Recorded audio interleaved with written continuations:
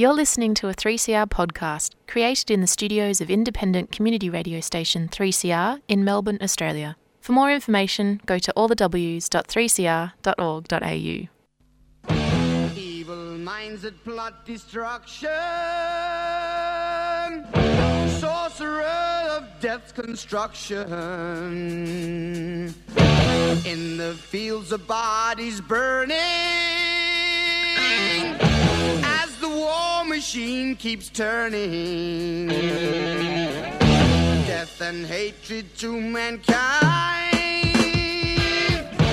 poisoning their brainwashed mind. Welcome to the Anarchist World This Week, broadcast across Australia on the National Community Radio Satellite. Listen to the Anarchist World This Week, Australia's sacred cow slaughterhouse. Listen to analysis of local, national, international events. Listen to analysis you'll never hear anywhere else. Don't berate them. Well, always use the microphone as if it's on. Who am I berating? Who knows? This is the Anarchist World This Week, broadcast via the Community Radio Network across Australia from the studios of 3CR in Melbourne. My name is Joseph Toscano and this is the Anarchist World This Week. Yes, we're live in the studio. The producer, Kelly Whitworth, and myself. Now, we've got some sad news. We've got some exciting news. It's just a little bit like life. Now, the first thing I'd like to acknowledge is the death of Vivian Marlowe. Vivian died yesterday on the 11th of January after a long battle with breast cancer. Vivian was relatively young, and she will be a great loss, not just to her family and her friends, but she's a great loss to the radical community, especially the radical Indigenous community in Victoria and the rest of Australia. I'll have more to say about Vivian's life next week. I did interview her on Radical Australia a number of years ago, and hopefully we can find that interview. We may not be able to, but if we do, we do. So, but the important thing is that Vivian was a stalwart here at 3CR. She was a mother. She was an activist. And just a few months ago when she was dying, just to give you an idea of the spirit of Vivian, when she was dying from disseminated breast carcinoma, she turned up at the CFMEU headquarters to berate the people who were attacking the CFMEU headquarters, the anti-vaxxers, just to tell them to grow up. Now, Vivian was just a slip of a woman, less than 5 foot tall, and she's lucky to be 40 kilograms, and body was riddled with cancer, but she felt that the issue was so important that she made the effort to go down there and stand up for what she felt was right. So all I can say is goodbye to Vivian. Obviously, there will be funeral arrangements, and there may even be a public memorial, a farewell celebration, but we'll keep you informed. As I said, she died yesterday on the 11th of January. I'd also like to say goodbye to Richard Tate, whose funeral I attended on Monday the 10th of January. Richard is well known in radical circles in Melbourne. He was 88. He died on the 30th of December in the Royal Melbourne Hospital after a long battle with cancer. Richard was a foundation member of the Wednesday Action Group. He had the number 3 ticket to public interest before corporate interest. He was our 3rd member, and that was in 2015. Now, he had a long and colourful history. It was good to see most of his family there at the funeral at John Faulkner on Monday, but also good to see a sprinkling of activists who had known him over the years. So that's 2 very important people as far as the radical community here in Victoria is concerned, who have died in the last 2 weeks. And we extend our condolences to their family and friend and fellow activists. I think when you think about people like Vivian Marlowe and Richard Tate, I think about funeral arrangements in ancient Egypt. I know it sounds a bit weird, but the ancient Egyptians believed that at the time of death was a time of reckoning. And they used to weigh, this is metaphorically, the heart was weighed against a goose feather, which represented the god Mat. If the heart weighed more than the goose feather, Ammit, another god, would devour the heart, and that'd be the end of that person. If the heart was lighter than the goose feather, than the feather from the body of the god Mat, the god of truth and justice, the doors to eternal life would be open to that person. Now, this is a myth, obviously. This is mythology and how people 4,000 or 5,000 years ago attempted to grapple with the important concepts of life and death. And as far as Vivian and Richard are concerned, Vivian Marlowe and Richard Tate are concerned, I'm very confident that although they had their problems, and although they may have been involved in things that they were not happy about, that at the end of the day, their lives were more about good than bad, and their heart would have weighed less than the goose feather. Now, eternal life, I think in the 21st century, isn't what we think it is. Some jaunt in the park listening to harps. Eternal life, to a significant degree, is people remembering. And as long as one listener to this program remembers Vivian Marlowe or Richard Tate, they are still alive, because it's the way they touched people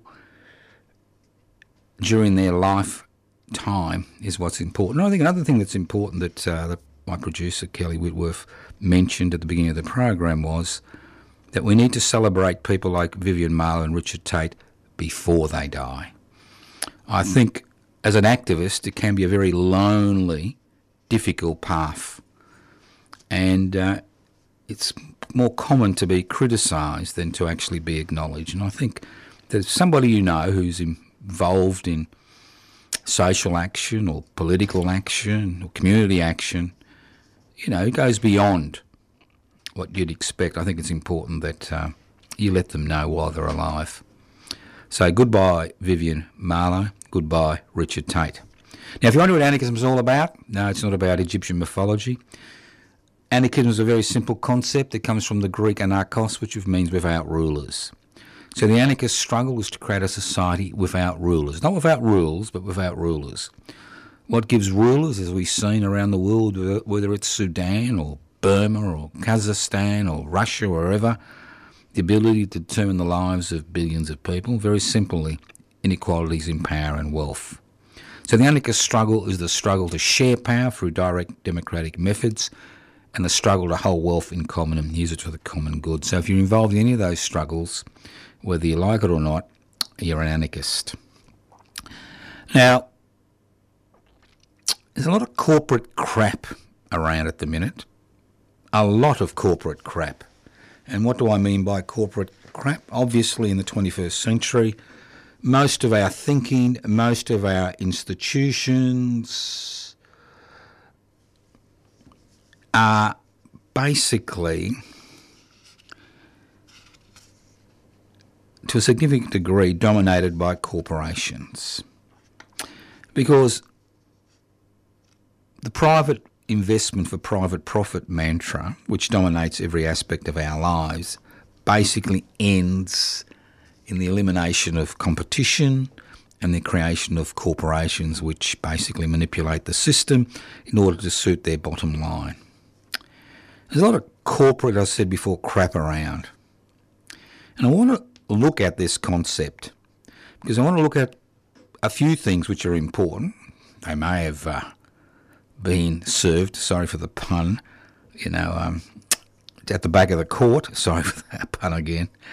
But there are things that are happening, and we see the private investment for private profit mantra dominate things that they can't really dominate, or address problems they can't address. For example, can green capitalism avert a climate emergency? I mean, the big thing these days is it's all about, the climate emergency, which is real, and it's all about green capitalism addressing this issue. Now, corporate capitalism, is based on a number of basic principles. One, it's anti-competitive.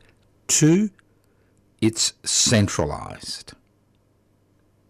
Three, it needs to manufacture artificial needs.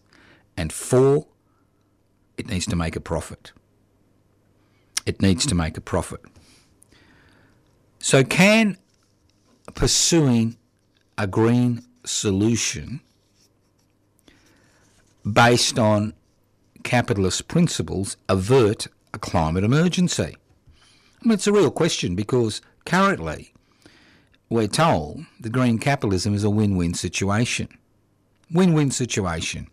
You address the climate emergency and you make a buck at the same time. It's a little bit like selling you a ticket on the last train ride to hell.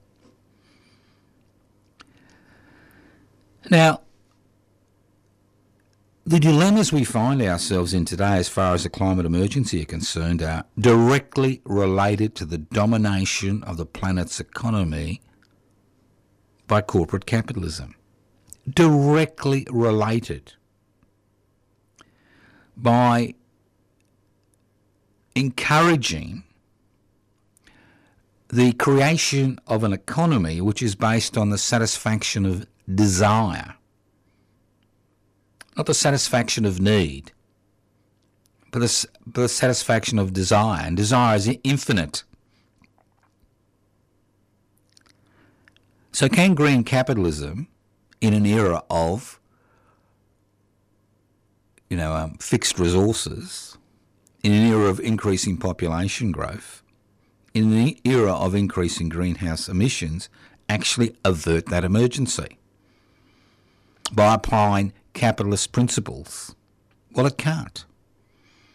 No way it can come near. It may be able to temporarily push aside the emergency, but the emergency is still there. Because we need to look at the type of economic models we have. And the economic models which is dominant, is the fulfilment of desire and the creation of artificial markets, irrespective of the human, social, environmental cost. And green capitalism is no different to dirty capitalism, based on coal, fossil fuels. No different at the end of the day. You may be able to shunt the problem aside for a few decades, but the problem is still there, because the problem is based on consumption for consumption's sake. It's based on the centralisation of resources in fewer hands. So we're not seeing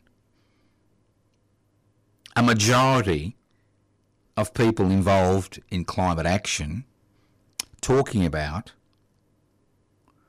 decentralisation as opposed to centralisation. Decentralising, and we can move down that direction as far as power is concerned. We're not talking about an economy based on need versus an economy based on infinite desire.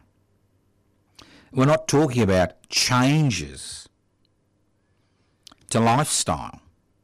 It's all about full steam ahead, but instead of using fossil fuels, we will use green energy. As if we will avert that issue, and we won't.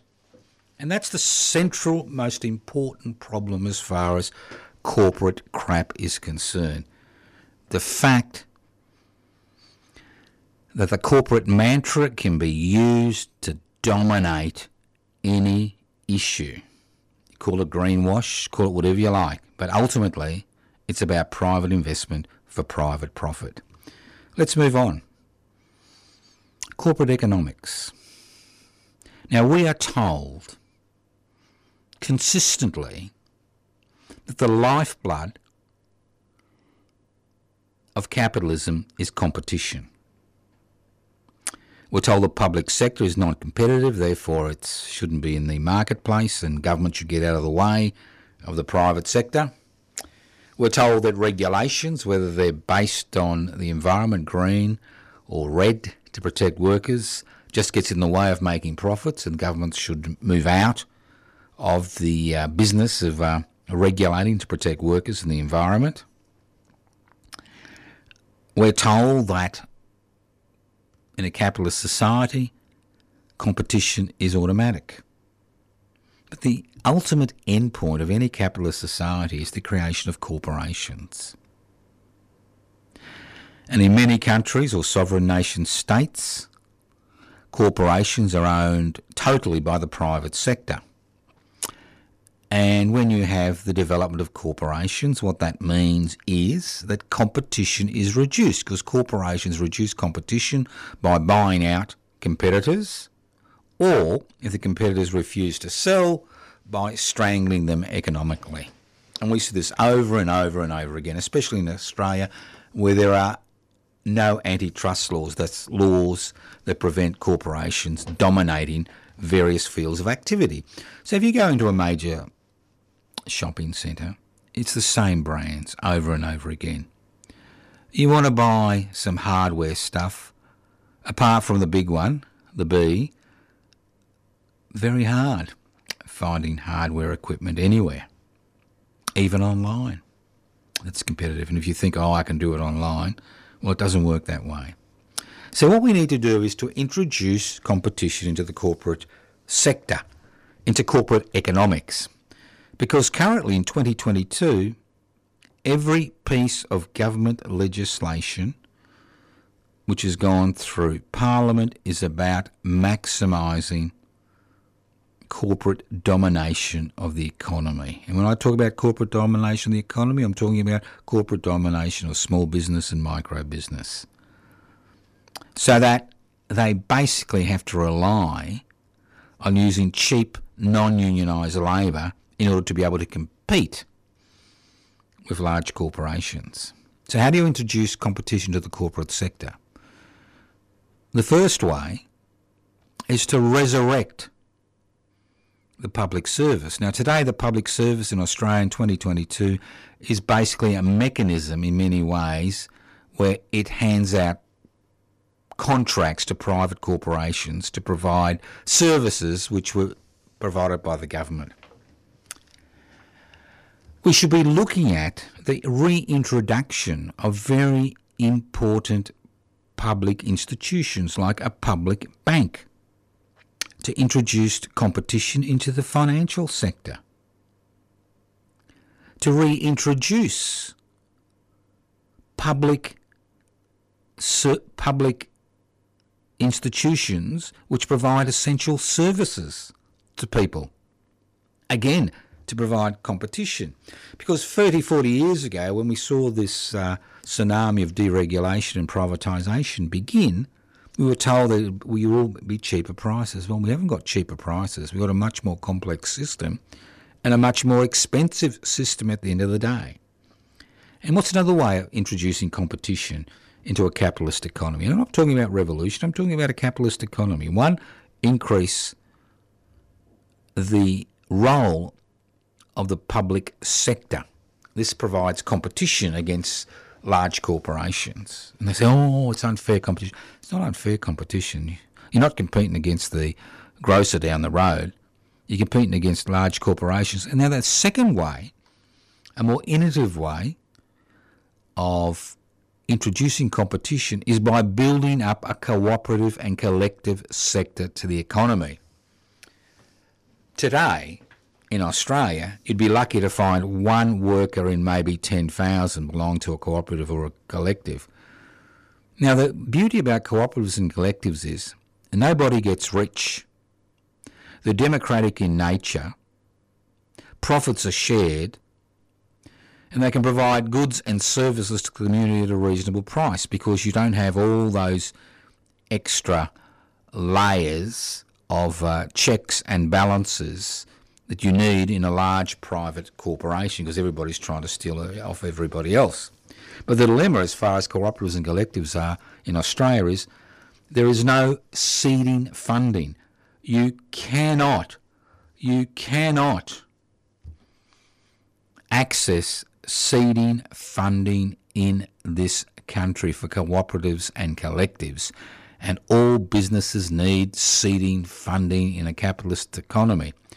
So what we have suggested for decades now is that if 1% of superannuation contributions are set aside to provide seeding funding for cooperatives and collectives, we could see a rapid increase in the number of cooperatives and collectives which are formed in the country,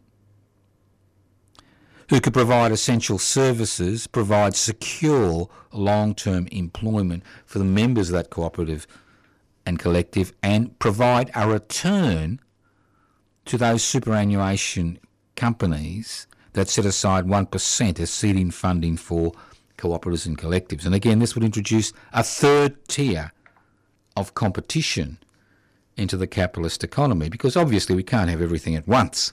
But at least if we can introduce real competition into a capitalist economy through the creation of cooperatives and collectives and through the re-establishment of important, essential public institutions to compete with the corporates, the privately owned corporate sector, then we would be in a much better position as far as access to goods and services is concerned. Think about it. Because these are essential questions we need to address if we want to make changes. Essential questions. Listen to The Anarchist World This Week, broadcast across Australia via the Community Radio Network. This program is streaming live on 3cr.org.au. The program is podcast. You can access the podcast by going to 3cr.org.au. My name is Joseph Toscano. I'm hosting the program. Want more information about the types of things that I talk about on this program? Go to my Facebook pages, Joseph Toscano or Toscano for the Public. Go to the PIBCI website, Public Interest Before Corporate Interests, and download the application form and join Public Interest Before Corporate Interests.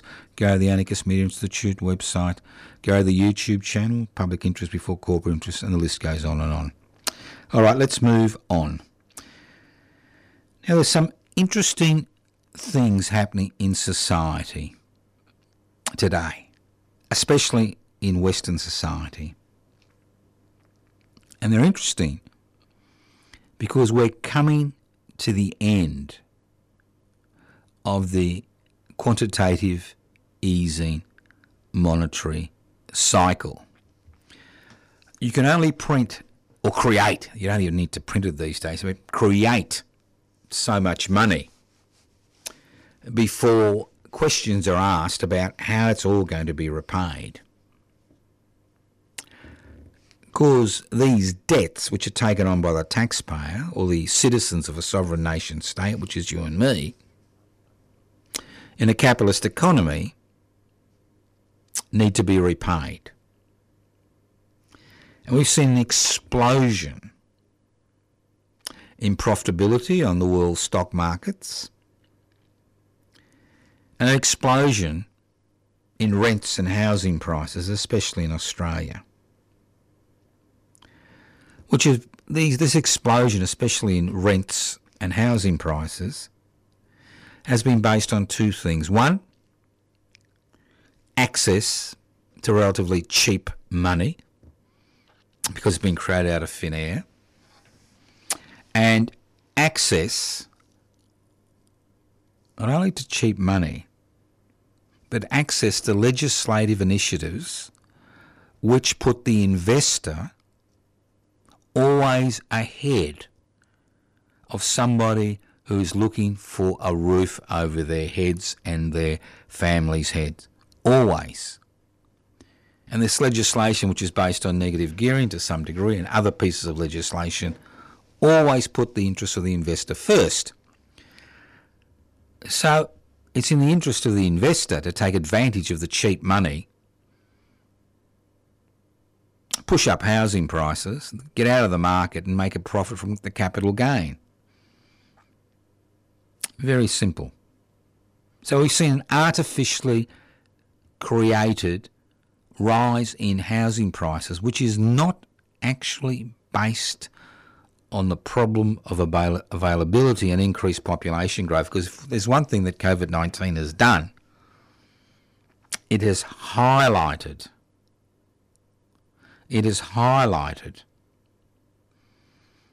that population growth has not been the main driver of the housing market, as we've been told, but cheap money and legislation, which always puts the interests of the investor in the housing market before the interests of people looking for a roof over their heads, whether it's a mortgage or rent. But the party's coming to an end, and we've seen little jitters around the world. And we've seen the stock markets go up and down, up and down, up and down. We've seen large hedge funds and corporations try to hedge their bets as far as stock prices are concerned. And the problem is interest rates and inflation. Because as inflation rises and interest rate rise, all those people who have overextended themselves, to borrow, $700,000 for a $1 million 3-bedroom home in some outer suburb in a major capital city, will find themselves under enormous pressure in order to meet those debts. So we're starting to see jitters in the financial markets. And if these jitters in the financial markets turn out to be significant, we will see a significant drop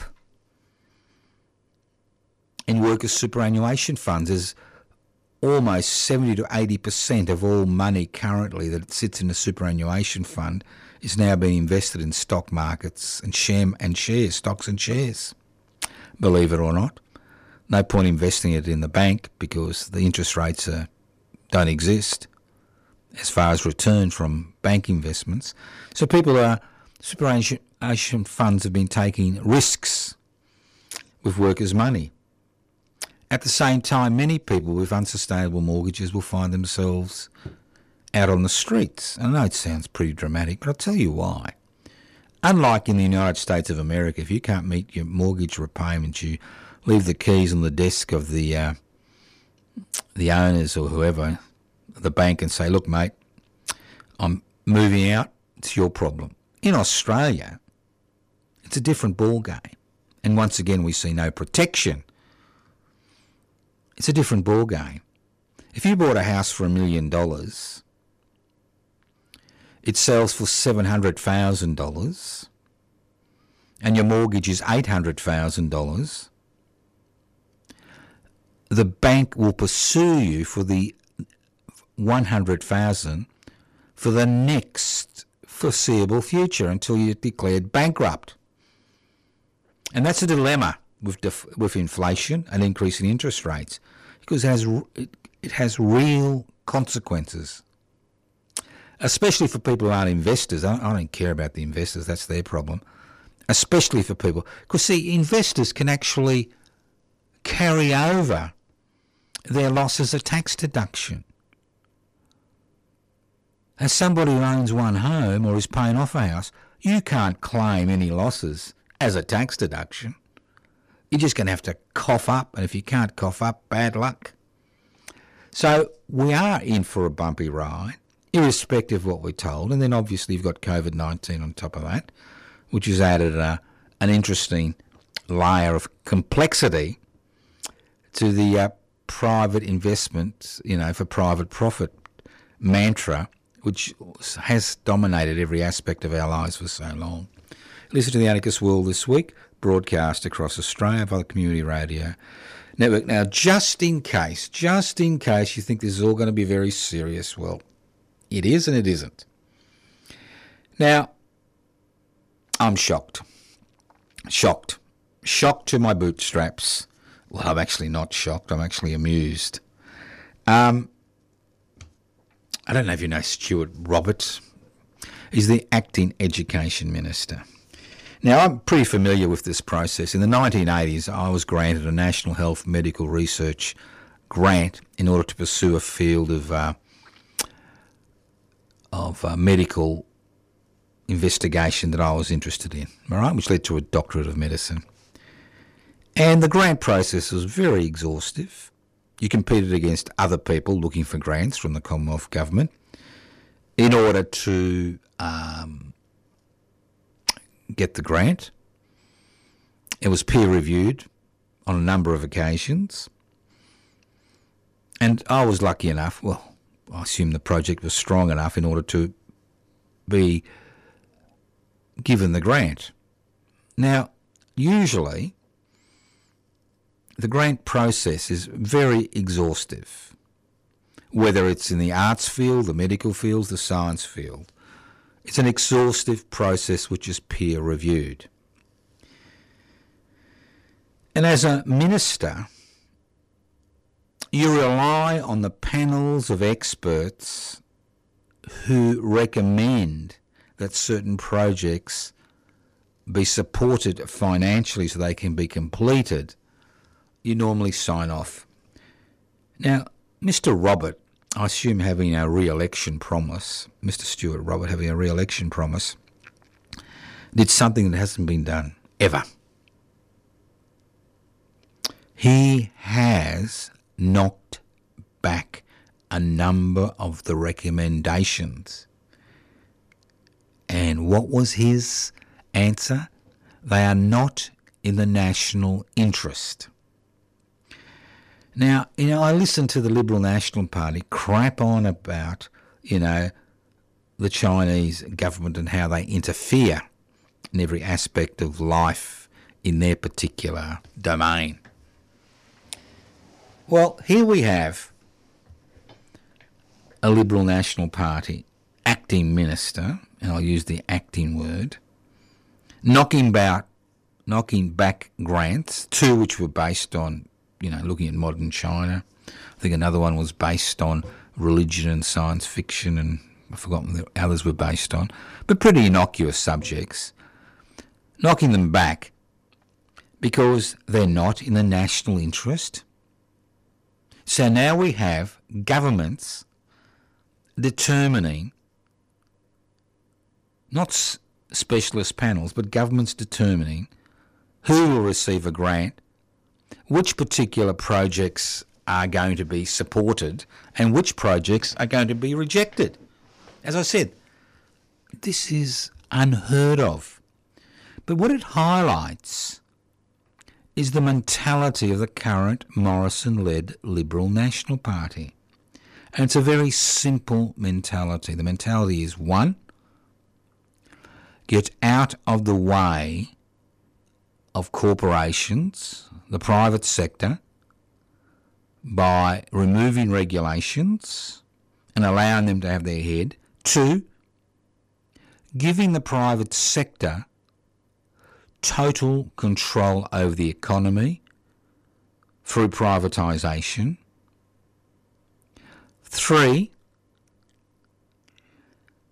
allowing the private sector to dominate particular fields of human endeavour. And now we have the situation where they say, well, we are the final arbitrators of what is and what isn't research that's in the national interest. Now, Mr. Robert will tell you, well, there are over 697 grants given out and I only knocked back 6. The reality is the fact that they were knocked back after they'd been peer-reviewed by experts in those particular field and recommended for funding highlights how the government of the day is willing to use the power it is able to exercise in order to maintain its position. We saw this with the sports routes. We saw this with the car park and railway station routes. And we see it consistently when we see government initiatives which are put in place, not because they will provide services, but because they help the government of the day being re-elected. We've seen this in the fiasco surrounding the COVID-19 response as we lurch from disaster to disaster to disaster, because there seems to be no forward planning, no specific understanding. And to a significant degree, that is because the government of the day is divided on how they should approach these issues. So to see a minister intervene because he believes that some projects are not in the national interest highlights how politicised the issue of grants have become in this country. And when you've got political insiders or so-called political leaders determining what is and what isn't in the national interest as far as research is concerned, you realise that we've reached a very, very difficult situation. Now, I want to talk about something a little bit more forthcoming, a little bit more interesting. Now, the 20th of January this year marks the 180th anniversary of the execution of the two Indigenous freedom fighters, Tana Minaway and Mulbor Hina, and those of you that listened to last week's program will know the background to this.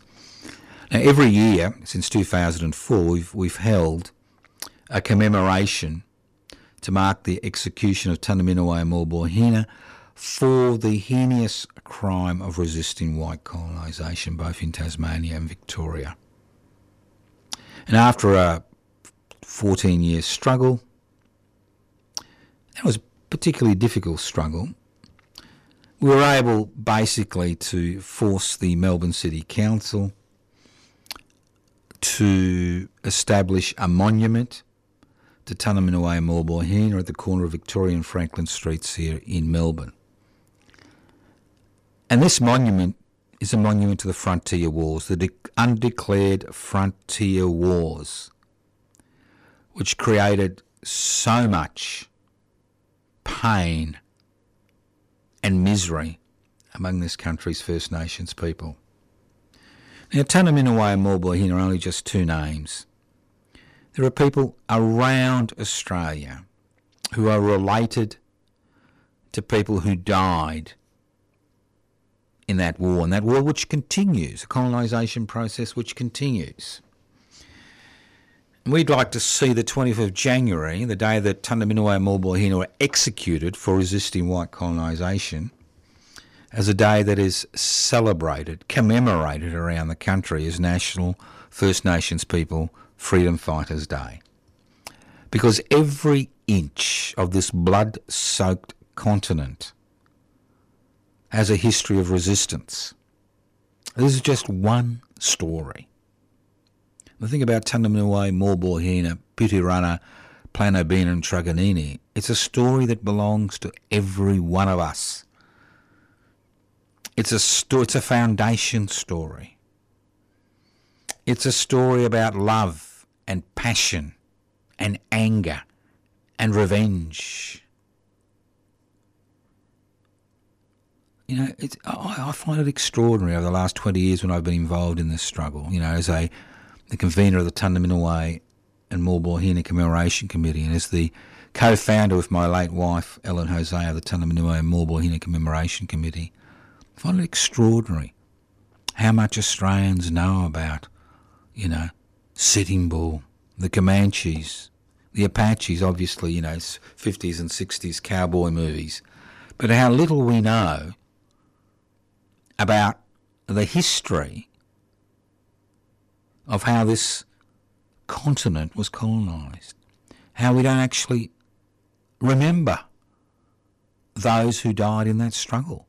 I mean, you go to every town, every suburb, there'll be a monument to Australians who died fighting other people's wars overseas. But where are the monuments to the resistance fighters who fought against colonisation, who fought to protect their families, their culture, their language, their way of life, their friends? Where are they?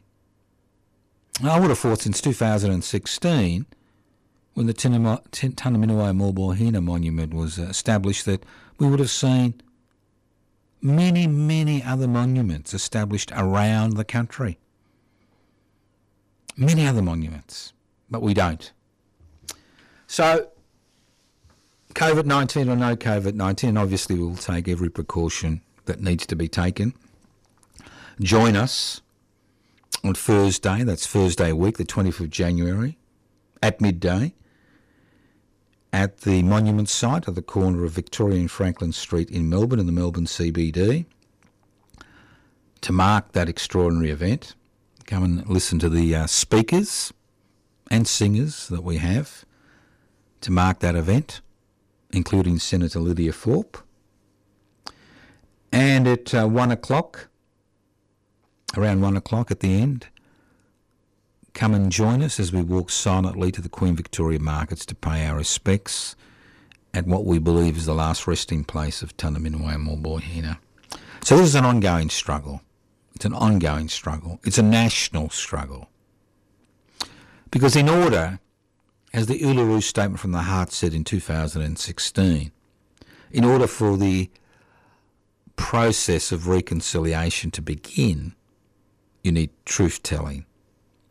And the Lest We Forget memorial which we hold to commemorate the execution of Tanaminewa Morbohina on the 20th of January 1842, 180 years ago, is based on that truth-telling.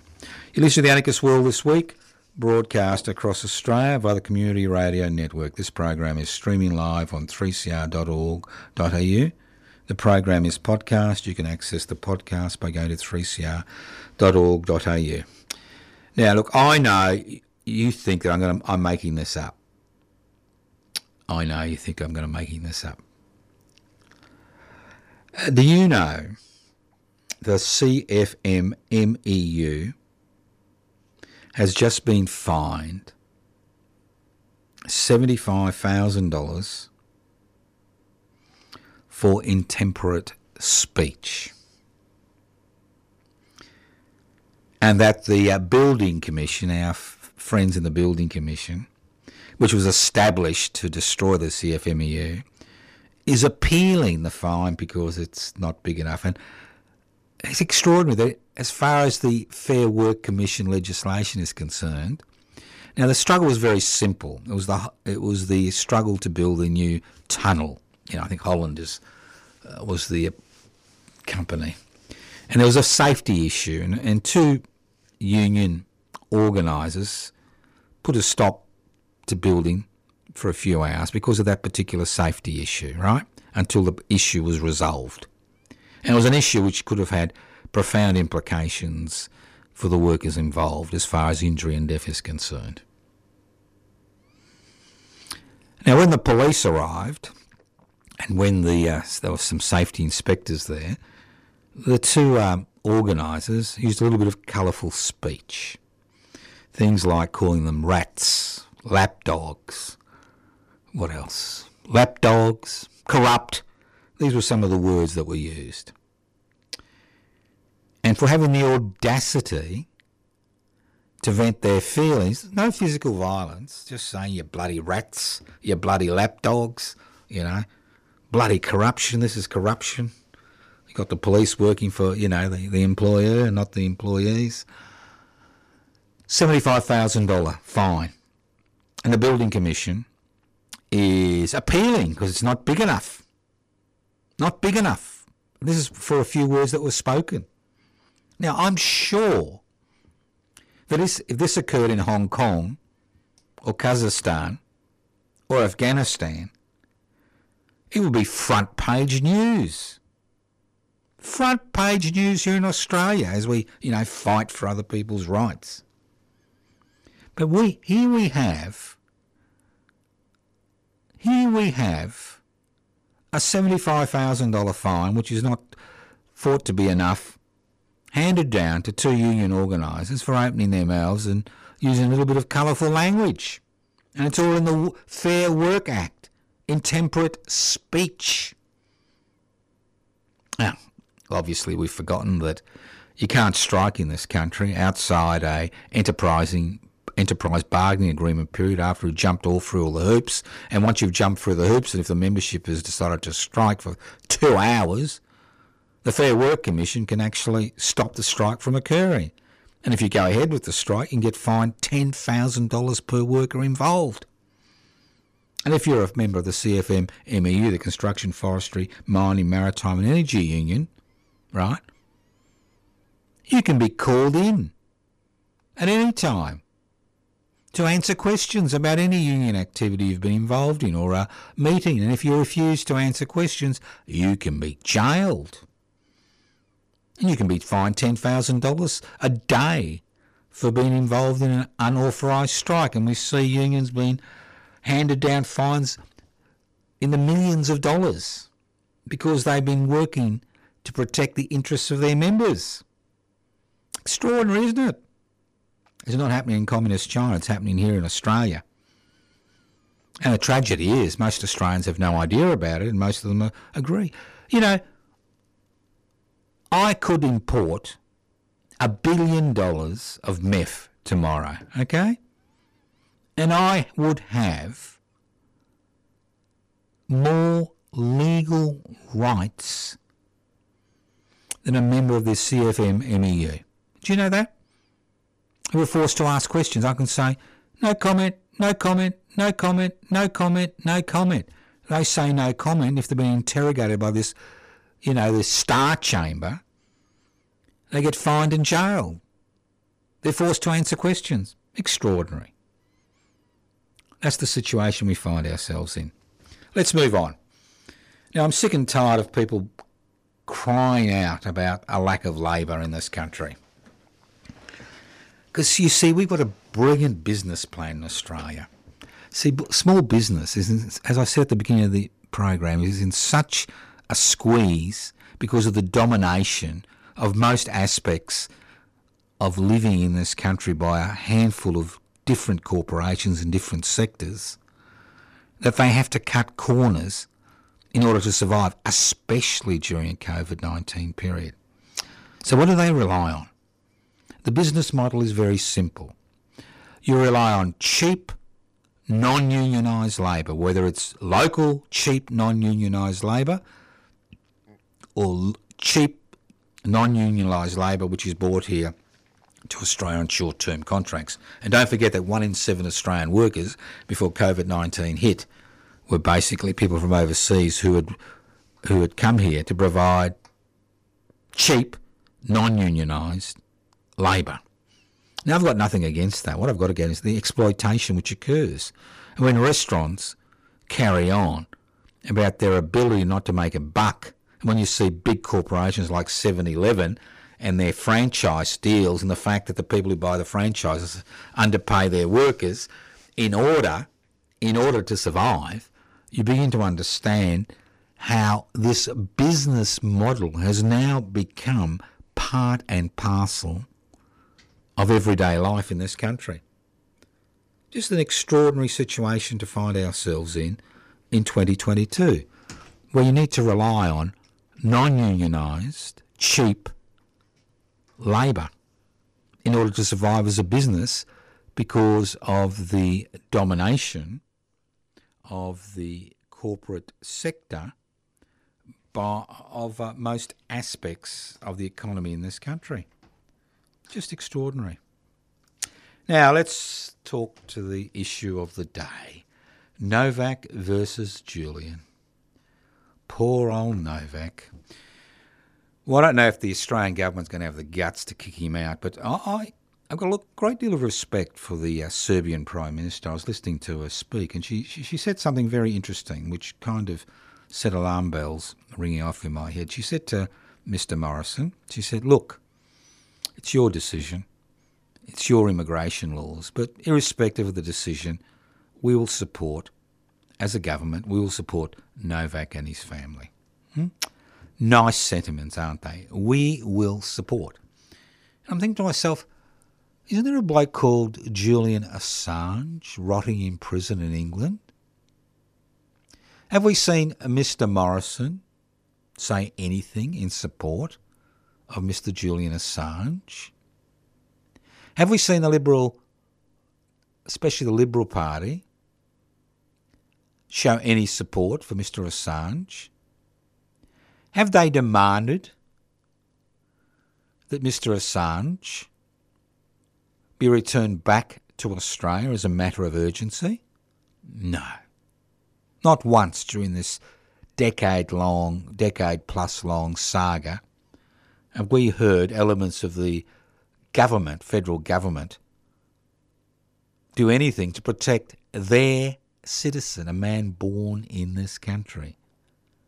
Their citizen, who's been tried for the heinous crime of sharing a little bit of information, journalism. Extraordinary, isn't it? You hear the Serbian Prime Minister tell us, well, whatever you decide, that's your problem, but, we'll support Mr.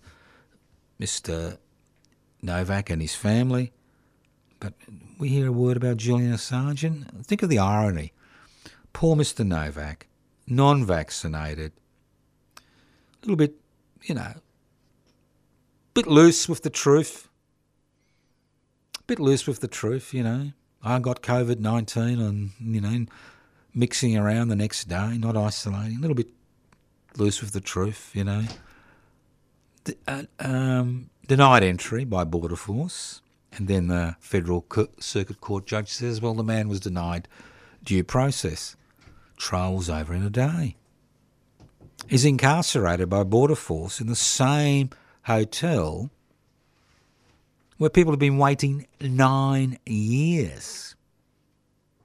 9 years. Did they murder anybody? No. Did they rape anybody? No. Did they steal? No. But they've been incorporated for 9 years and they're still waiting for their claims to be processed. Of the 60,000 asylum seekers and refugees living in this country currently, and most of their applications are rejected during the first round because it's a government bureaucrat that looks at their application, they're waiting 4 to 6 years, 7 years, 8 years for their case to be reheard. Extraordinary. Novak, a few days, back on the tennis court. I don't blame Novak. I blame the Australian Tennis Association. You concerned about the situation, whether Novak is deported or not, doesn't really matter. What actually matters is give the sponsors a hard time. Hyundai. Give the sponsors a hard time. The ANZ Bank. Give the Tennis Association. They're taking space in a publicly owned facility, Melbourne Park. Eject them send them back to Kooyong where they belong. You'll be listening to The Anarchist World This Week, broadcast across Australia via the Community Radio Network. This program has been streaming live on 3cr.org.au. The program is podcast. You can access the podcast by going to 3cr.org.au. YouTube channel, Public Interest Before Corporate Interest. Facebook pages, Joseph Toscano for the public. Web pages, anarchistmedia.org, PIBCI, PIBCI.net. That stands for Public Interest Before Corporate Interest. Remember, I can rabbit on till the end of time or the end of my time, but if you want change, you need to become involved. I encourage you at least join Public Interest Before Corporate Interest. Listen to the program next week. Doesn't matter where you live in Australia, get involved. Start fighting back. Otherwise, it's going to be more of the same corporate crap in 2022. I mean, COVID-19, a little bit of a diversion, a real health issue, but the issues, these fundamental, central issues which have plagued us as a society, continue to plague us, COVID-19 or no COVID-19. Thank you once again for listening to The Anarchist World This Week, courtesy of the Community Radio Station, Community Radio Network, on your local community radio station. My name is Joseph Toscano. You can leave messages on 0439 395 489. You can email me, or you can even write Post Office Box 20, Parkville 305. Evil minds that plot destruction, sorcerer of death's construction. An analysis you'll never hear anywhere else. Anarchist World This Week, Australia's sacred cow slaughterhouse. 10 a.m. every Wednesday. Listen to the Anarchist World This Week for an up-to-date analysis of local, national and international events. Poisoning their brainwashed minds. Oh, Lord, yeah.